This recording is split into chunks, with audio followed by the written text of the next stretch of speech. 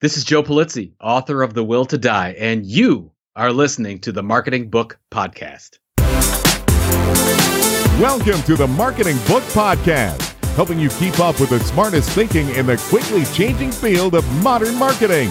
And now, here's your host, Douglas Burdett. Hello, thanks for joining me on the Marketing Book Podcast, where each week I publish an interview with the author of a new marketing or sales book, and which was named by Forbes as one of 11 smart podcasts that will keep you in the know, and named by LinkedIn as one of 10 podcasts that will make you a better marketer. My goal for this podcast is to help us both keep up with the latest ideas in the quickly changing fields of modern marketing and sales. Don't worry about taking notes. You can find links to everything linkable in this episode's show notes at marketingbookpodcast.com. And since you're a listener to the Marketing Book Podcast, if I can recommend a specific marketing or sales book or some other helpful resource that I know of for whatever situation you find yourself in, feel free to connect with me on LinkedIn where we can chat, and I'll try to point you in the right direction and save you some time. This show is a labor of love that I do in my spare time. My day job is running a marketing agency where we work with manufacturers and industrial companies to help them grow by helping them earn the attention and trust of their prospective customers. For more, check out our guide to lead generation for manufacturers on our website, salesartillery.com, or Google lead generation for manufacturers, and you'll find the guide atop the organic results. This episode is sponsored by David Meerman Scott's phenomenal New Marketing Mastery course that he developed with Tony Robbins. New Marketing Mastery will teach you step by step how to get your marketing in alignment with the way your customers want to buy. David spent 3 years putting together over 50 videos, dozens of infographics and worksheets, and a 50-page workbook to get your marketing to generate a lot more sales. And even nicer, Marketing Book Podcast listeners will get $500 off by entering promo code Marketing Book. To sign up, go to newmarketingmastery.com, but make sure to enter promo code Marketing Book for that $500 off. You can find a short video about the course and a link to it in this episode's show notes at marketingbookpodcast.com. And now, on with the show. Today, we welcome back Joe Pulizzi to the Marketing Book Podcast to talk about his newest book, The Will to Die. Joe Pulizzi is the Amazon best-selling author of Killing Marketing, Content Inc., and Epic Content Marketing, which was named a must-read business book by Fortune magazine, and I have interviewed Joe about all three of those on the Marketing Book Podcast. Joe has founded 3 companies, including the Content Marketing Institute, and has launched dozens of events, including Content Marketing World. He is the co-host of the This Old Marketing podcast with Robert Rose, and he is the author of the Random Newsletter delivered to thousands every 2 weeks. His foundation, The Orange Effect, delivers speech therapy and technology services to children in over 25 states. And interesting fact, he took a bucket list trip to Sicily with his father and met 60 of his cousins for the first time. Joe, congratulations on The Will to Die, and welcome back to the Marketing Book Podcast. Douglas, I can't thank you enough for having me. And I know this is a little strange because not your normal fare with the book we're going to talk about today. But I do have to ask, how many people have been on more than I have on your wonderful podcast? Let's see. I think 2 or 3. So John Jantz has been on. So I should explain for the listener and for you, Joe, there will be a special induction ceremony after this interview because you are now entering a very exclusive club, the Marketing Book Podcast 4-Timers Club. And in that is John Jantz. He's been on 4 times. And I will have interviewed David Meerman Scott. He'll be on 4 times. His newest book is Fanocracy. And then Mark Schaefer, when this publishes, he will have been on 5 times, and Rohit Bhargava has been on 4 times. But he's also on the first of every year to talk about his trends book. But you have really, you're up in pretty rarefied air there, Mr. Pulizzi. Well, first off, I'm going to add this to my bio because that's very important. Second, it's always Schaefer. Schaefer always one-ups me. And see, now I got to write another book as quickly as possible because this is insane. And now, in doing my careful research for this interview, I did see that there was another one of these thrillers coming up. Maybe?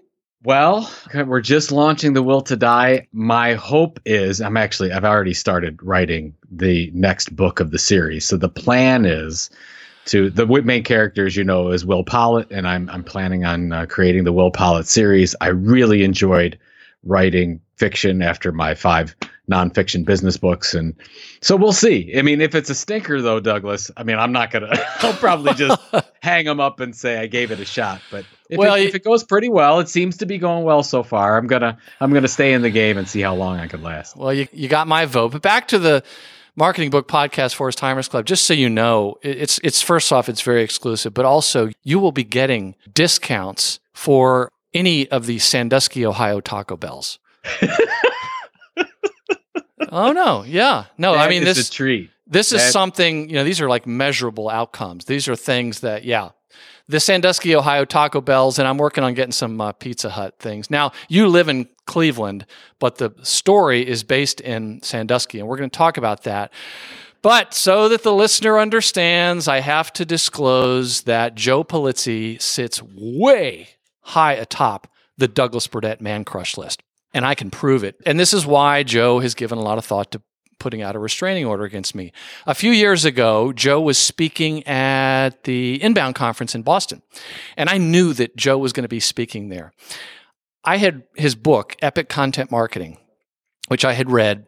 I put it in my suitcase, flew to Boston to go to the conference just so I could get him to autograph it. And I went and I communicated with you on Twitter, and I had to go, gosh, it must have been a mile away to get to where I knew you were going to be at that moment. It was a mile away. Yeah, they had me in the depths. Yeah. Big convention center, and I got there, and I said, would you please autograph this book? I'm such a fan. I love the book, and that's where I met you, and you can't really get rid of me now. So, that's why I'm saying I'm a big Joe Pulizzi fan, and I'm one of many, many folks out there. So that's why, for me, you coming back on is such a treat. Well, I remember that speech actually because you were standing in the back, and I'm like, "What do I do? I don't know if I need to find a safe zone or something like that." No, it was wonderful meeting you in person. It's nice that we've been friends all these years now, and you've been nice enough to have me on your wonderful show. And I do want some kind. I mean, besides the Taco Bell, I do want some kind of a memento. Yeah. For the 4-timer, soon to be 5-timer next year. It's coming your way, and I'm seriously. There may be some Pizza Hut and KFC discounts in there. I know your sons are teenagers. Trust me, they're going to love that stuff. Oh, they'll love it all. Absolutely. Yeah. So for the listener, for you, dear listener, yes, we're talking to you. We're going to do 2 big favors for you. One is Joe has written a thriller, and a protagonist is a guy that owns a marketing agency, and we're not going to spoil it and tell you exactly what happens in the end. And the other thing we're going to do is, if we have time, I'd like to touch on a few of the laws of content marketing that Joe spoke about at the last Content Marketing World in his keynote, where he talked about the 7 laws that are going to make you successful now and 10 years from now in content marketing. So, Joe, I just have to say, this pushed me, like so many of the books, I learn a lot, but I have an admission to make. This is the first audiobook I've ever listened to. Oh my gosh. That's a first ever? First ever. I've never listened to an audiobook before, and was happy to do it. And what people should know, though, is this is free on iTunes right now, as I understand it, and the other platforms, until the hard copy goes on sale in 2020. Is that right? That is correct. Yeah. It's free for basically 3-4 months until we launch the ebook on March 4th. And then the print version comes out in June. And so we're, from a publishing strategy and a marketing strategy, we're doing everything completely backwards. And I'm happy to get into some of that. Right. But, yes. It's everything. And you know this better than anyone else. Most authors publish exactly the same way. I mean, there's some little things here and there that you can do, influencer strategy, building your audience, but mostly it's the same old thing that you do, whether you publish with a traditional publishing company or you do it by yourself. And I looked at all this and I didn't understand why. A few people have used this strategy when launching an initial book to a new audience, but not many. And I thought the best way to break down any barriers was, okay, first of all, let's give this thing away for free because I'm trying to build an audience here. I had an audience in marketing, but I don't have one in the fiction, thriller, mystery crowd. So let's get rid of those barriers and we'll do it that way. And the second thing is, I think that We'll see how this works out, Douglas, but I think a lot of authors make a mistake by launching every platform the same way at the same time. So basically, we're launching audio, we're launching ebook, Kindle version, and we're launching print all at the same time. And this is what I teach to any of my clients when we talk about marketing strategies and content marketing specifically.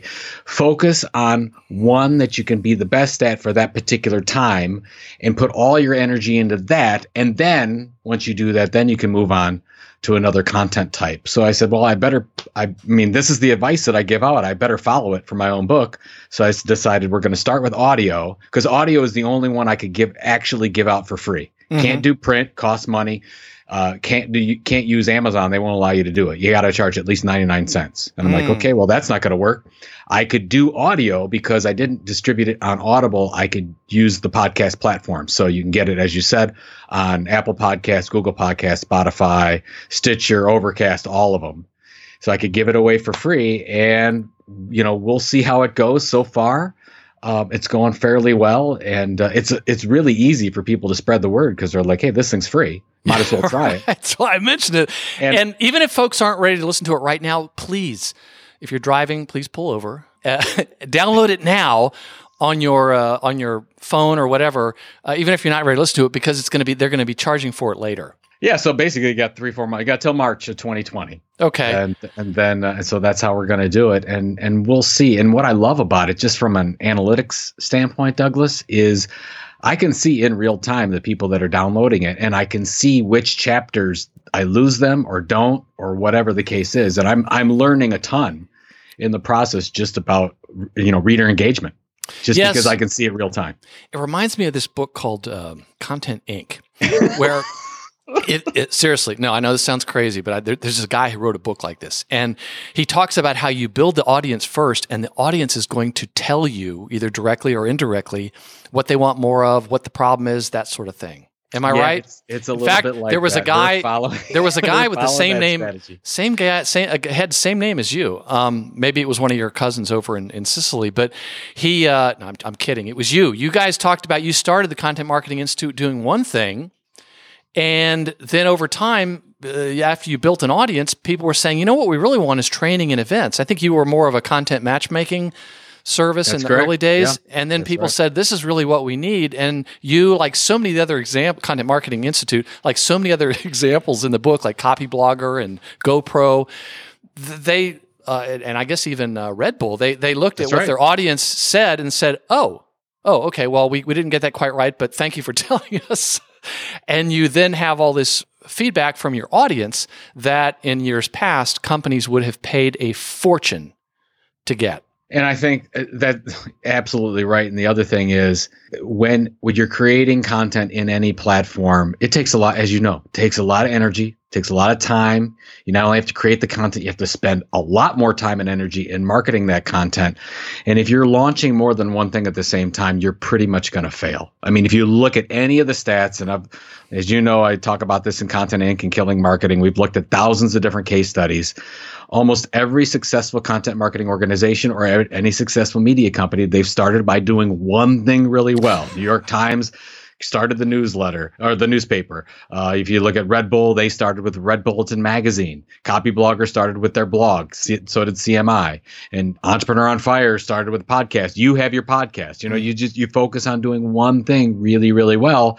And then once you build that audience, then you can diversify. It's just sad that most companies say, hey, because we have all these channels, we should be creating content on them. Well, just because you can doesn't mean you should.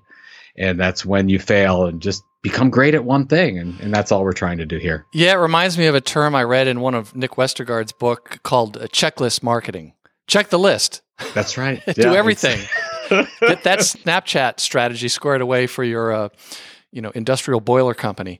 One other thing I want to mention, though, is a few years ago, I had the high honor of interviewing Robert Cialdini about his book, Persuasion. And he's the author of what I believe is still the best-selling business book on Amazon called Influence, The Psychology of Persuasion. And it's been mentioned in so many other books.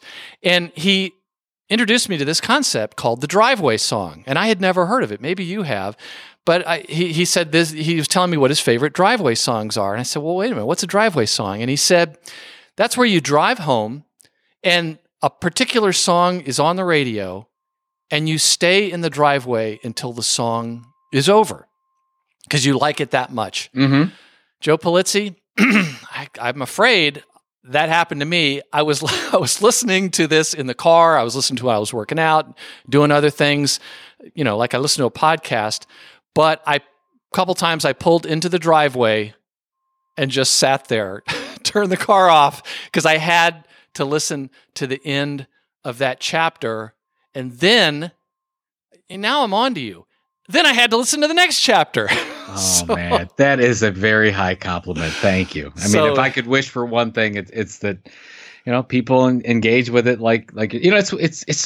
it's so challenging going out and doing something that you've never done before. And that's what I did with this fiction novel, which is a crazy thing after I've been a marketer for 20 years. Yeah. Yeah. And just, was able to take the full year sabbatical in 2018, and one of the things that came out of that was writing this thing, and it's been an amazing ride. So thank you. I'm glad you did, and I also should say that my wife's name is Pam, and I noticed you dedicated the book to Pam, and I really appreciate that. Jess, did you tell her? Does she know that it's dedicated to her? Yeah, I told her, and I told her about this book and how it was dedicated to her, and she said back to me, "You have a podcast?" That's fantastic. I probably should say. So I have a Pam. Pam is my wife for over 20 years now. Oh, wait a minute. Oh, not a little different Pam there, just so I don't want to surprise you. Oh, thank you. It was really amazing how this thing came about, because I'd always wanted my wife to read one of my books. So as we've talked about, I've written or co-written 5 different books, and she's only read the acknowledgments page of every book. She's never read any more, not interested at all, doesn't care at all about what I write for marketing, is truly bored by it. And I was in 2018, I'm like, well, what do I need to do to get her to read something that I write? Joe, I've been married 28 years. And isn't it amazing what guys will do just to try to get their wife's attention? I think we're going to make it. This was beyond the Call of Duty. I don't know if I had to go this much into it, but yeah, I did. I wrote it for her. She loves thrillers and mysteries, and I said, let me give it a crack. And that's how the whole thing started initially. Was I really just want my wife to read something that I write and not just the acknowledgments page. Well, she seems to point you in the right direction, and not just on this. So thank you to Pam for that. So as I said, I'm very concerned about being a spoiler. So Joe, tell us what you can about this thriller. And there is a couple questions I want to ask, at least as it relates to the beginning. Sure. So basically, it's the tale of a murder in a small town. The main character's name is Will Pollitt. Will is, of course, a marketing professional, a little bit down on his luck. He's got a lot of things going on in his life that aren't going very well. And he goes into a pitch, and we can talk about some of that, but he goes into a marketing pitch to a large beverage company in Cleveland, Ohio. And right after that pitch, he finds out his father passes away. And from that moment on, he drives to Sandusky, where his father was a funeral director, and ends up, inheriting the business. And while he's figuring out the business and learning about what his father went through and all the things that go along with the funeral business, he starts to find there's some concerning things going on in the city, and people are basically showing up dead where they shouldn't be dead. And he starts digging a little bit further and uncovers this vast conspiracy that goes on throughout the book. And I guess you'll have to find out the rest, but it goes on for 86,000 words, just like that. It was 80s. And the actor that was hired to do it did a great job. Oh, thank you. I got a shout out to Kyle Tate. Kyle is an amazing voice actor. And, it's funny. I actually tried to read the book myself. I'm like, I can do this. And then I read a chapter and sounded just hideous. Because I read the other audiobooks for my marketing books, but it's different when you're reading nonfiction versus fiction. And Kyle just did a tremendous job. And that was a really smart decision that I outsourced that. Yes. So, Joe, you are from Sandusky, Ohio, originally, where the book is based. Is that correct? That is correct. Okay, so when I hear the name Sandusky, Ohio, I'm immediately reminded of one of the greatest films in the American film catalog. I'm talking about Tommy Boy. Of course you are. Yes. And I'm just wondering how the producers of the movie Tommy Boy are feeling about now having a book based in Sandusky that might become even more associated with Sandusky than their movie. I mean, they must be unsettled. Well, and as you know, I mentioned Tommy Boy in the book, and that people in Sandusky are wearing their Callahan Auto T-shirts all over the place. And I think that Sandusky needs more attention than just what Tommy Boy. By the way, Tommy Boy, great movie, loved it. It was wonderful that it was set in Sandusky, but that's my hometown, and it was fun to bring.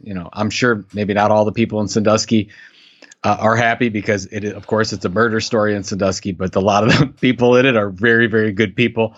And it was fun talking about that and going through all the detail from my hometown. So basically, from a location standpoint, it starts in Cleveland, Ohio, and moves to Sandusky and then everywhere in between as they're going. And it's interesting. I use a lot of the street names and things, and of course, make fictional a lot of the places there. But yeah, it was Tommy Boy, you've got company, is basically all I need to say. Having watched Tommy Boy, maybe 100 times, and having listened very closely to this, first off, I'm a Sandusky, Ohio fan, and I haven't even been there.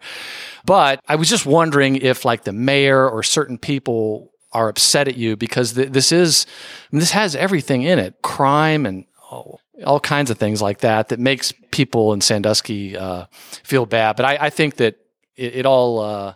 I guess it'll all come out. But yeah, people, I think in the end, it's going to be okay. But I wouldn't be surprised if we heard some negative feedback. And whatever. I mean, I'll give you a really good example of this. And I don't want to go straight too far away, but I read a lot of thriller books, and I cannot stand it when a thriller writer I know exactly the city they're talking about, and they talk about the street names or whatever, and they call it a different name. There's no need to do that anymore. You don't have to do that. You can call it what it is. And so I think, just call it what it is. And I think ultimately, I mean, people from Sandusky might not believe this right now, but I actually think it's good marketing for the city. I mean, when you read this book, I think that you'll want to go to Cedar Point, the greatest amusement park on the planet, and you'll want to visit Sandusky, Ohio, in my opinion. So. Yes, and that was in the book also, and I remember I knew about Cedar Point. I'd read about that, I think, even in one of Jay Baer's books. And I've heard about the roller coasters there and all that sort of thing. So now Sandusky is very much on my mental map. We're going to take a break here so I can tell you more about David Meerman Scott's new Marketing Mastery course and a very generous discount he's offering to Marketing Book Podcast listeners. Two books have had the biggest impact on my marketing career, and one of them is David Meerman Scott's The New Rules of Marketing and PR. Naturally, I'm a big fan of David Meerman Scott, which is why he was the very first guest on the Marketing Book Podcast and why he's returned several times. His new Marketing Mastery course, 3 years in the making, in collaboration with Tony Robbins, teaches you step by step the most important aspects of modern marketing so that your marketing can drive dramatically better sales results. Many of the mistakes I see companies make in their marketing can be avoided by following what's recommended in this comprehensive course. The new Marketing Mastery course has over 50 videos, over 25 infographics and worksheets, and a 50-page workbook that gives you step-by-step instructions on topics like buyer personas, content, social media, and building a business growth plan. Now, you can continue spending money, having a good time going to marketing conferences or hiring consultants, but for a lot less, you can get this course implement what he teaches and start seeing measurable results. And your whole team can use it, which is why it's a great way to train your marketing team, particularly new hires. The knowledge you can get from the latest edition of the New Rules of Marketing and PR is why I continue to recommend it as the one book to help people get a better handle on what they need to understand about modern marketing and the modern buyer. Now, with this course, you can learn how to turn that knowledge into action. The secret to getting ahead is getting started. For you to get started, go to newmarketingmastery.com and enter the promo code MARKETINGBOOK to get $500 off the price. Go to newmarketingmastery.com and make sure to enter promo code MARKETINGBOOK to get $500 off. I also have a video about the course and a link to it in this episode's show notes at marketingbookpodcast.com. And now back to the show.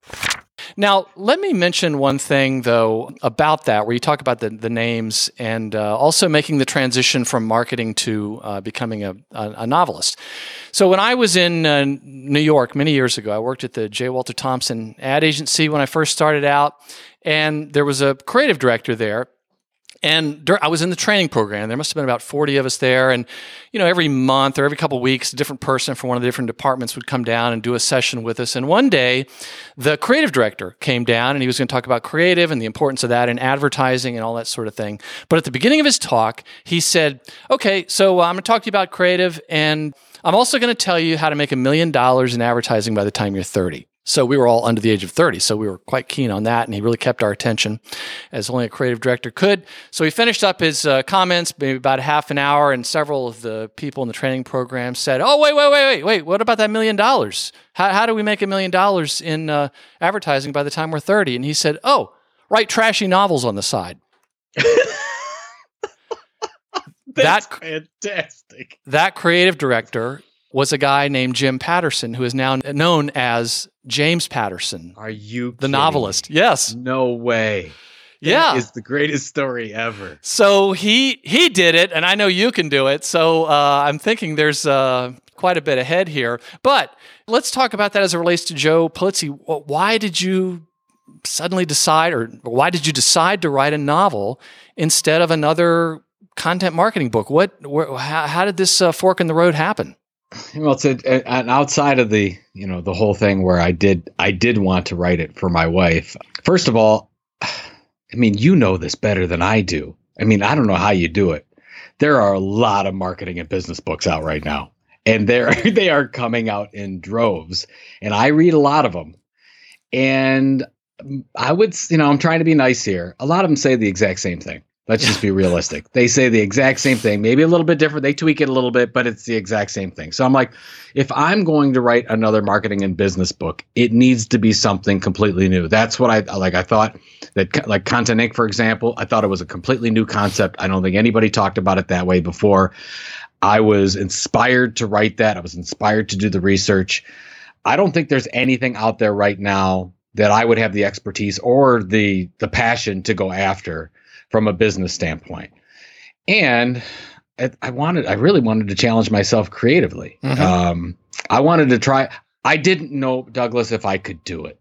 I honestly didn't know if I could do it. And when I started writing it in January of 2018, I almost proved myself right because it was horrible. I mean, the stuff that I started writing was terrible. I got a couple early reviewers and they were like, Joe, you might just want to give up now. Go back to the nonfiction stuff. And it took me, from January, it took me till October to get out of whatever you want to call it, writer's block or whatever challenges I was going through to start to write. And I finally realized, instead of writing an outline, which I used to do, or doing blog posts and piecing them together and making sense out of something, I just had to get in front of the computer and write. And every day, I just basically said, okay, today my goal is to write 500 words. And the first day I did that, they were 500 horrible words.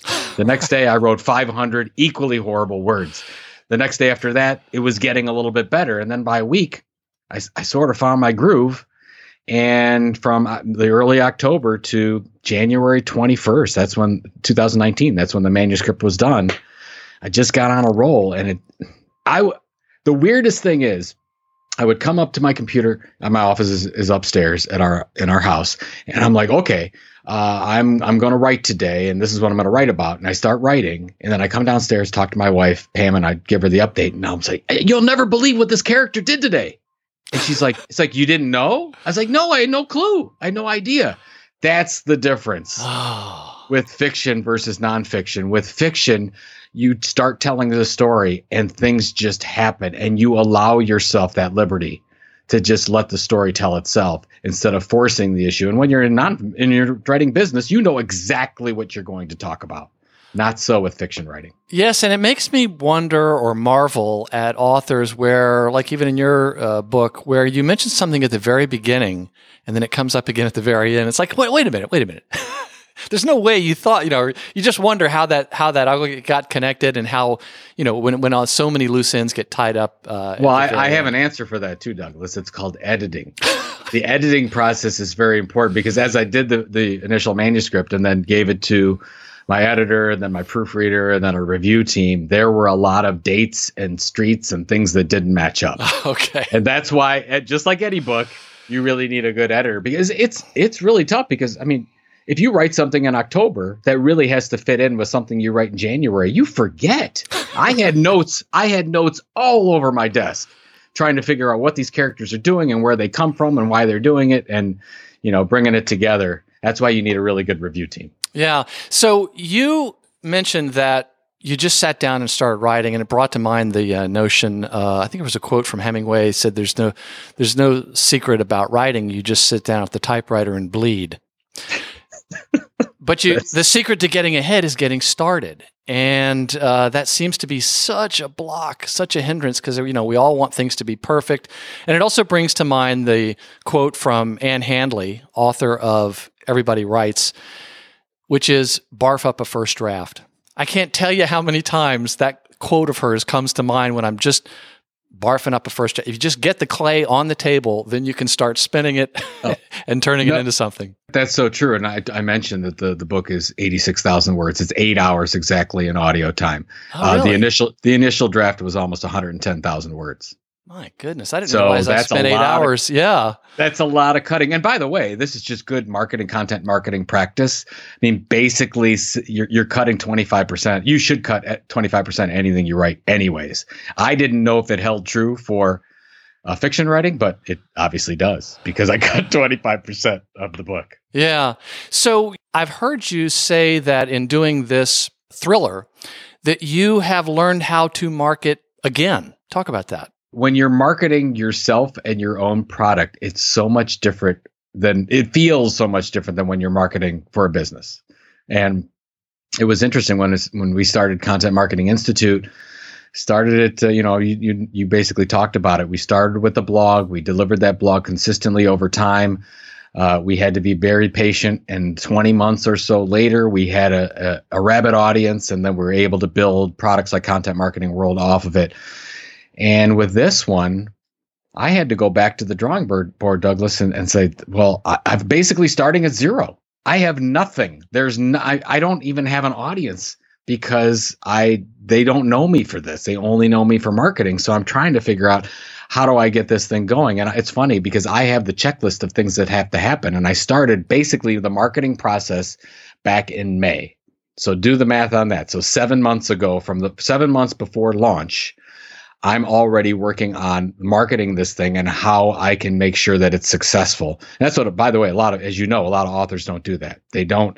You need at least 4 to 6 months of runway, I think, to market a book properly. So here I am 6 months out trying to figure out, okay, how does my website need to read now? How do I start building an audience right now so that in 6 months it all makes sense for them to get the book, and how do I whittle in certain things here and there to my marketing audience so they know that I'm going to do this fiction thing. Mm-hmm. So basically, I worked it backward. I started with that 12/4 date. That was a December 4th date. That was a hard date that I set, and I started to work it back and figure out what I needed to do when do I need to reach out to influencers, all those things. So if you think about a product launch, I relearned how to launch a product. And I tried to do it from the aspect of more of a content marketing thing for longevity. I'm not thinking of, okay, on 12/4, I've got, 2 months. We launch a book and I got 2 months to sell as much as I can. And then I'll go launch another book. My whole idea behind this, Douglas, and I don't know if you hear this from other authors, but the way that I did it was book 1's goal is book 2. So that's what I was thinking of. And if I could get enough people interested in book 1, I could make book 2 a success. And that's a content marketing philosophy or mentality. When you create blog post 1, you're really preparing them so that they'll still be reading blog post 100. Yes. And that's the thought. It also brings to mind, the purpose of the headline is to, get some interest and enough to get them to read the introduction. And then the introduction, you're just trying to keep them going. They're not going to read it, but you're trying to bring them along. That's right. And it's exactly the same thing. Purpose, I always said, I grew up in the magazine business. So it's like, what's the purpose of a cover of a magazine? To be flipped. Right. That is absolutely the purpose. Right. So, Joe, let's talk a little bit about one thing that I found very interesting, and it was at the beginning of the book, so it's not going to ruin it for the listener. The protagonist, Pollitt, and his partner, who have this marketing agency, they are invited to pitch a drink account. Can't remember, is it sports drink or something like that?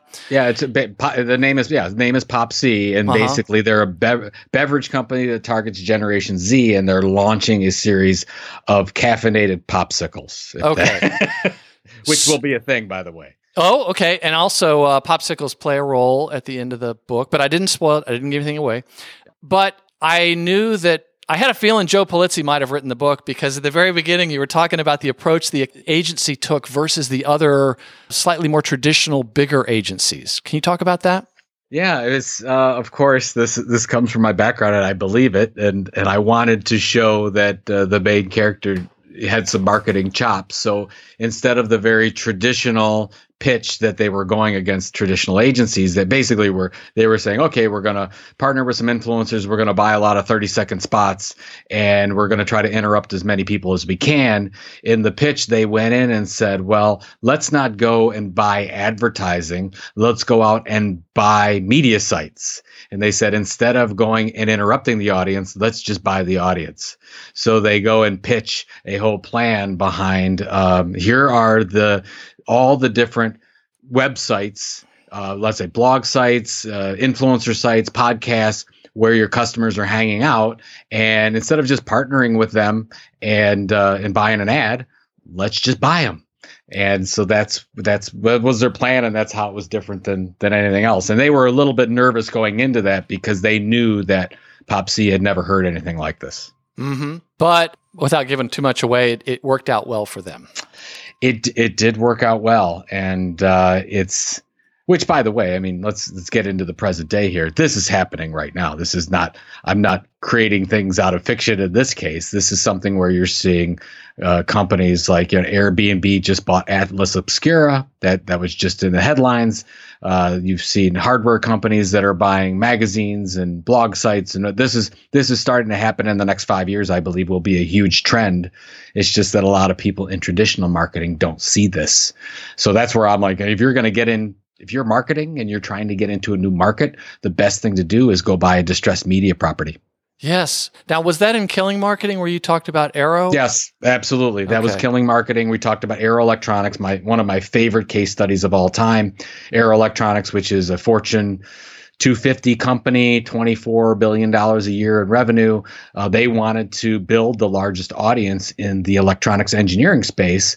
And they were like, well, how do we end up doing this? And what they decided to do was they went out and bought, I think it was 51 total properties from a number of different media companies. And they bought all these websites and all these different content brands. And it's been going very, very well for them. So it's worked out. Yeah, that's great. And also brought to mind the notion of, rather than interrupting what people are interested in, we have to be what people are interested in. And that's exactly the strategy that they were following in the book at the very beginning. Absolutely. So, Joe, in Content Marketing World, the most recent one, you gave a keynote, and it talked about what's working now for content marketing and what's going to work in 10 years for content marketing success. What prompted you to develop that particular keynote? Was it just things that you found yourself after that many years in content marketing realizing that they just weren't going to go away? Or was it things that are based on maybe greater acceptance of content marketing by the business world? Well, a lot of it was, to be honest, frustration. I mean, I've been around this industry since the beginning. The greatest group of people in the world are the people that are around the content marketing industry. I love them. But there's also a lot of things where they don't feel that they get enough respect in the organization. They get tired of executives in their organization killing their content marketing efforts. And as I talked about in the presentation, content marketing programs don't fail because of lack of results. They fail because the executive team doesn't understand what they're doing. Yes. With the program. That's very, very true. A lot of people don't realize that, but that's been my experience. So I really wanted to challenge. I didn't want these marketers to say, well, that's just the way it goes. The executive team wasn't on board and now I got to go look for something else. I just think that is an excuse that could have been prevented. And that's why I went in. And the first thing I said was, you have to be selling your program internally first before you do anything else. Yes. Because you should be counting on the fact that your content marketing program is going to get cut because somebody is going to be holding the purse strings in your organization and won't understand the philosophy behind it. So you have to educate them ongoing. So I talked about the fact that, you have to create your own internal content marketing effort. So these executives or whoever it is understand, especially financial and the accountants, understand what the heck you're doing, because it takes time to build a content marketing program in excess of 12 months. And you're not going to see results like you do, like they would think, oh, hey, 6 months, what am I seeing? Well, in 6 months, you're not going to see any results for content marketing. It takes at least 12. So I really just wanted to challenge them and shake them a little bit and say, look, you can control this, but your first content marketing plan and strategy should be internal and not external. Yes, there's a dirty little secret we share with our clients, which is your most important audience is your internal audience. Right. And you don't want to spend a lot of money on that in most instances, but you'd better be making sure that you're educating them and leading them. It's leadership that you're needing to provide. And also, Joe, I hear a lot of folks say that too. They say, I just work for a company. They're old school. They just don't get it. That's a you problem. Either update your resume or do what I've seen a lot of really successful marketers do, lead your organization. They expect that. And there's case study after case study of marketers who are helping to lead their organization. That's why this talk I give sometimes, I say marketers have an image problem. And a lot of people think of them as arts and crafts party planners, but you need to get in the revenue camp and then tie a lot of what that activity is the activity that you're doing to revenue. And it's very surprising. There was a study by 4&A's Group a few years ago and found that only 20% of CEOs trusted their marketers in terms of they felt that marketers didn't understand the financial realities of their business. And that's pretty damning, but there's definitely ways around that. So in fact, your first law from that whole talk was always be selling internally. Always be selling internally. Don't expect other people to understand it and to appreciate necessarily what you're doing. There was another one you talked about, which was do one great thing, which is like establishing a beachhead instead of trying to do all things all at once. It's so true. And here's I did show a little bit of frustration with some of the acclaimed content marketing projects out there. And I basically said they're going to fail because they're launching everything at the same time. They're launching, we're going to do podcasts. We're going to do videos. We're going to do blogs. We're going to do magazines. It's going to be great. We're going to be on Instagram. And then you see 9 months later, it gets killed because if you focus on all these things at one time, you are destined for mediocrity. So I talk about this thing called content energy, and that I don't care how big your content marketing department is, you only have so much energy to be great at one time. So I said, you need to pick one or two things. And I said, I think the trend for the very near future and maybe ongoing is instead of doing 6, 7, 8 different things, we focus on doing one or two things really, really well and start cutting things. So that's where my recommendation, I've been doing this, as you know, Douglas, for over 10 years, where I'll go into a company and do a content audit, and they'll say, okay, Joe, what should we do? What kind of new things should we do? I said, you shouldn't do anything new. You should start cutting stuff. Kill that podcast, kill that e-newsletter that nobody reads. Your social media is terrible. Do you even have a content plan? I don't know what you're doing with that event. Those types of things, so that you can focus on really creating thoughtful communication to your customers on a consistent basis. That's really, really what we want. And it's very hard to do that in multiple channels at the same time. Funny story, Joe Pulizzi. I was at Content Marketing World a couple of years ago doing a workshop with Rebecca Geyer, author of Smart Marketing for Engineers. Yes. And it was for manufacturers. And what we did was she was interviewing some manufacturers up on the stage for one part. It was like a panel discussion, and I had the microphone, and I was going through the audience. And rather than asking people to grab the mic and start asking questions, because as we both know, people start giving speeches or they haven't fully formed their ideas, I had orange index cards, orange, of course. Yeah. And for the Content Marketing Institute color and the Joe Pulizzi color. I don't sound creepy, Joe, but I almost want to say, what are you wearing? Because I have a feeling you're wearing something orange right now. I'm wearing a shirt that says orange is the happiest color. There you go. I really am. It's a sickness. It's good. Don't change. So anyway, one of the questions that came, and I have it in my hand right now, one of the people in the audience wrote the following question down, and they wanted this question answered. And it is, how and when do you decide to stop doing something?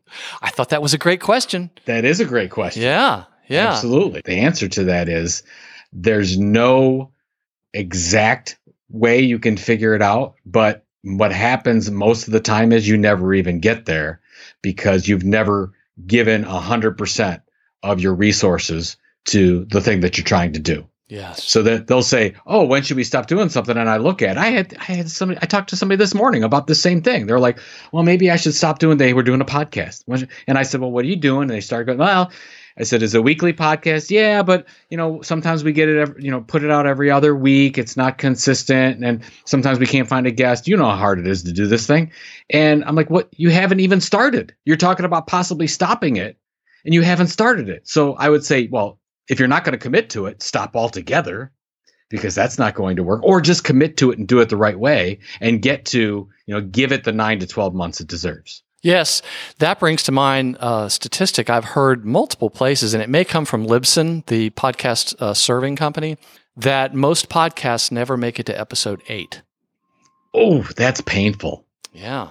That is painful. I mean, and really, I probably would say that when Robert and I started this old marketing podcast, it probably took us about 50 or 60 really to start building an audience. So that was a year. That was, 9-10 months. Well, I was listening to the very first episode. Well, of course. And I remember I'm sure you started. I remember exactly where I was when I listened to that first episode too. I'll tell you about it later.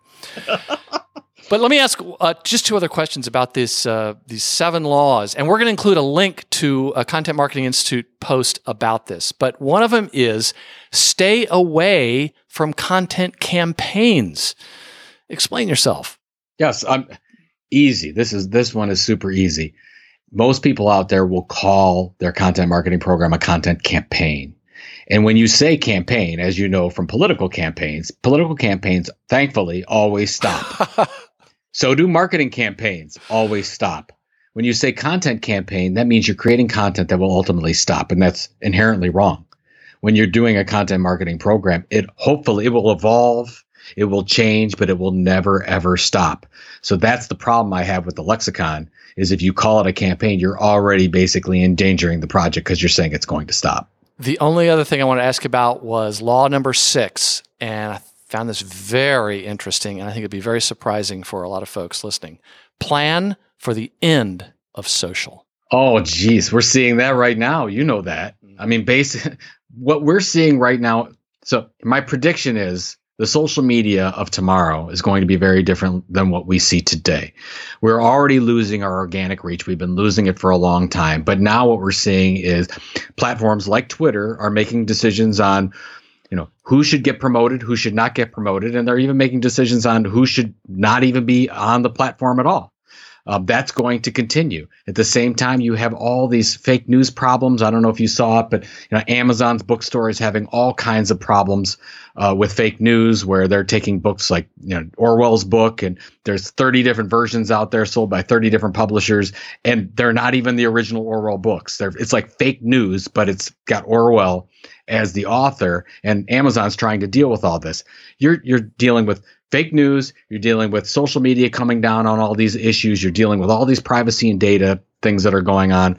What social is going to be, it's going to be just for a limited group of people, a limited group of influencers. And that means most of us will not be able to leverage that platform from a marketing standpoint, unless we're willing to pay money. Yeah. Organically will not happen. So we need to prepare right now that that's not going to be available to us. And we need to start building our own platforms like I talk about. And that means our e-newsletter platforms, our email, even print. Believe it or not, our print subscriber programs are very, very important. So we have direct access to the consumer. Great. Thank you. And Joe, normally at the end of these interviews, I ask questions like, what's one thing somebody could take away from the book? But we're going to skip all those because I have to ask a couple of Inside Baseball Content Marketing Institute kind of questions. All right. Will Pollitt, is he named after Chad Pollitt, author of the Content Promotion Manifesto?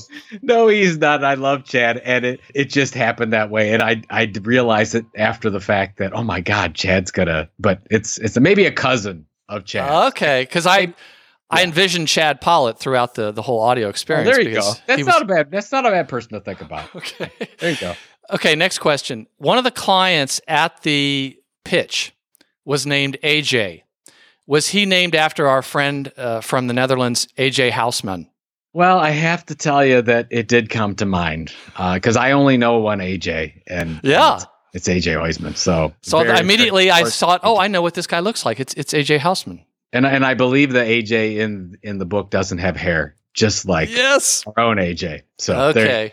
Okay, and finally, there's one scene which you call the man cave, where they go to a man cave at someone's home. It brought to mind Joe Kalinowski, because he posts these things on social media. Live from the man cave. There's a little truth there. Absolutely. And by the way, he did the cover, didn't he? Joe Kalinowski did the cover, and he was very influential throughout the process of the book. So absolutely. Well, terrific. Let me just ask one other question. Are there any recent or upcoming books that you recommend or looking forward to reading now that you're in post-writing mode? I'm actually waiting to read Talking with Strangers by Malcolm Gladwell. So that's on my to read list. And I just finished, for all you science fiction folks, I just finished a book called Recursion by Blake Crouch. I can't recommend it highly enough. If you like science fiction, absolutely would read it. Oh, terrific.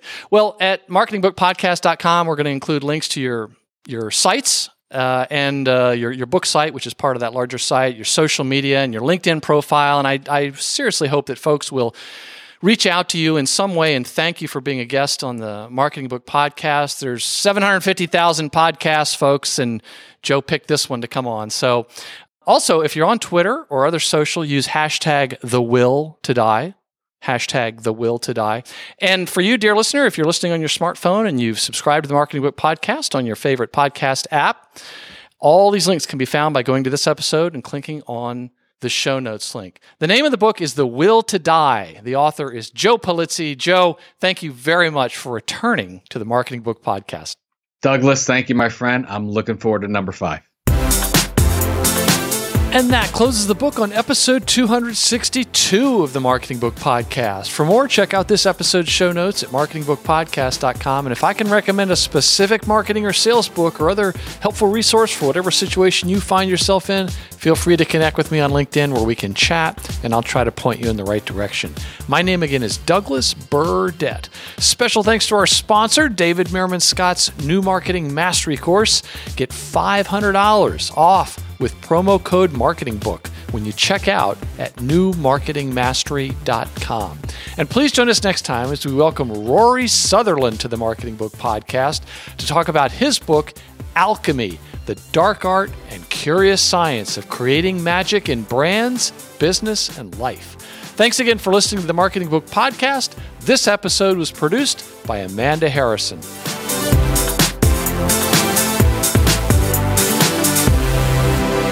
One quick question I wanted to ask you, did you go on that bucket list trip to Sicily with your dad? I did, yes. You remember? Oh, yeah, wow. Absolutely did. It was amazing.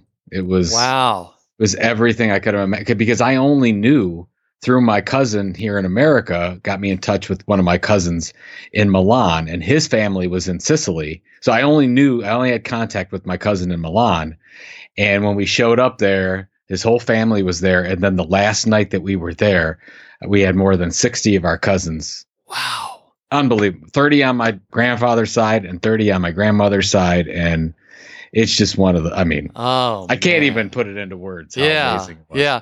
And so did you all speak Sicilian and English to each other, or Italian? I don't speak. I picked up enough while I was there to sort of understand what people were saying. But my Jack, my cousin, was with me almost the entire time. So he helped. Oh, okay. He was the only one really that spoke English. Okay. So wow. It was amazing. Now, what's funny though, I was there for a week and I really started to get the hang of it. I started to order at restaurants, but now I've forgotten it all. But that happens. You got to use it. You lose it.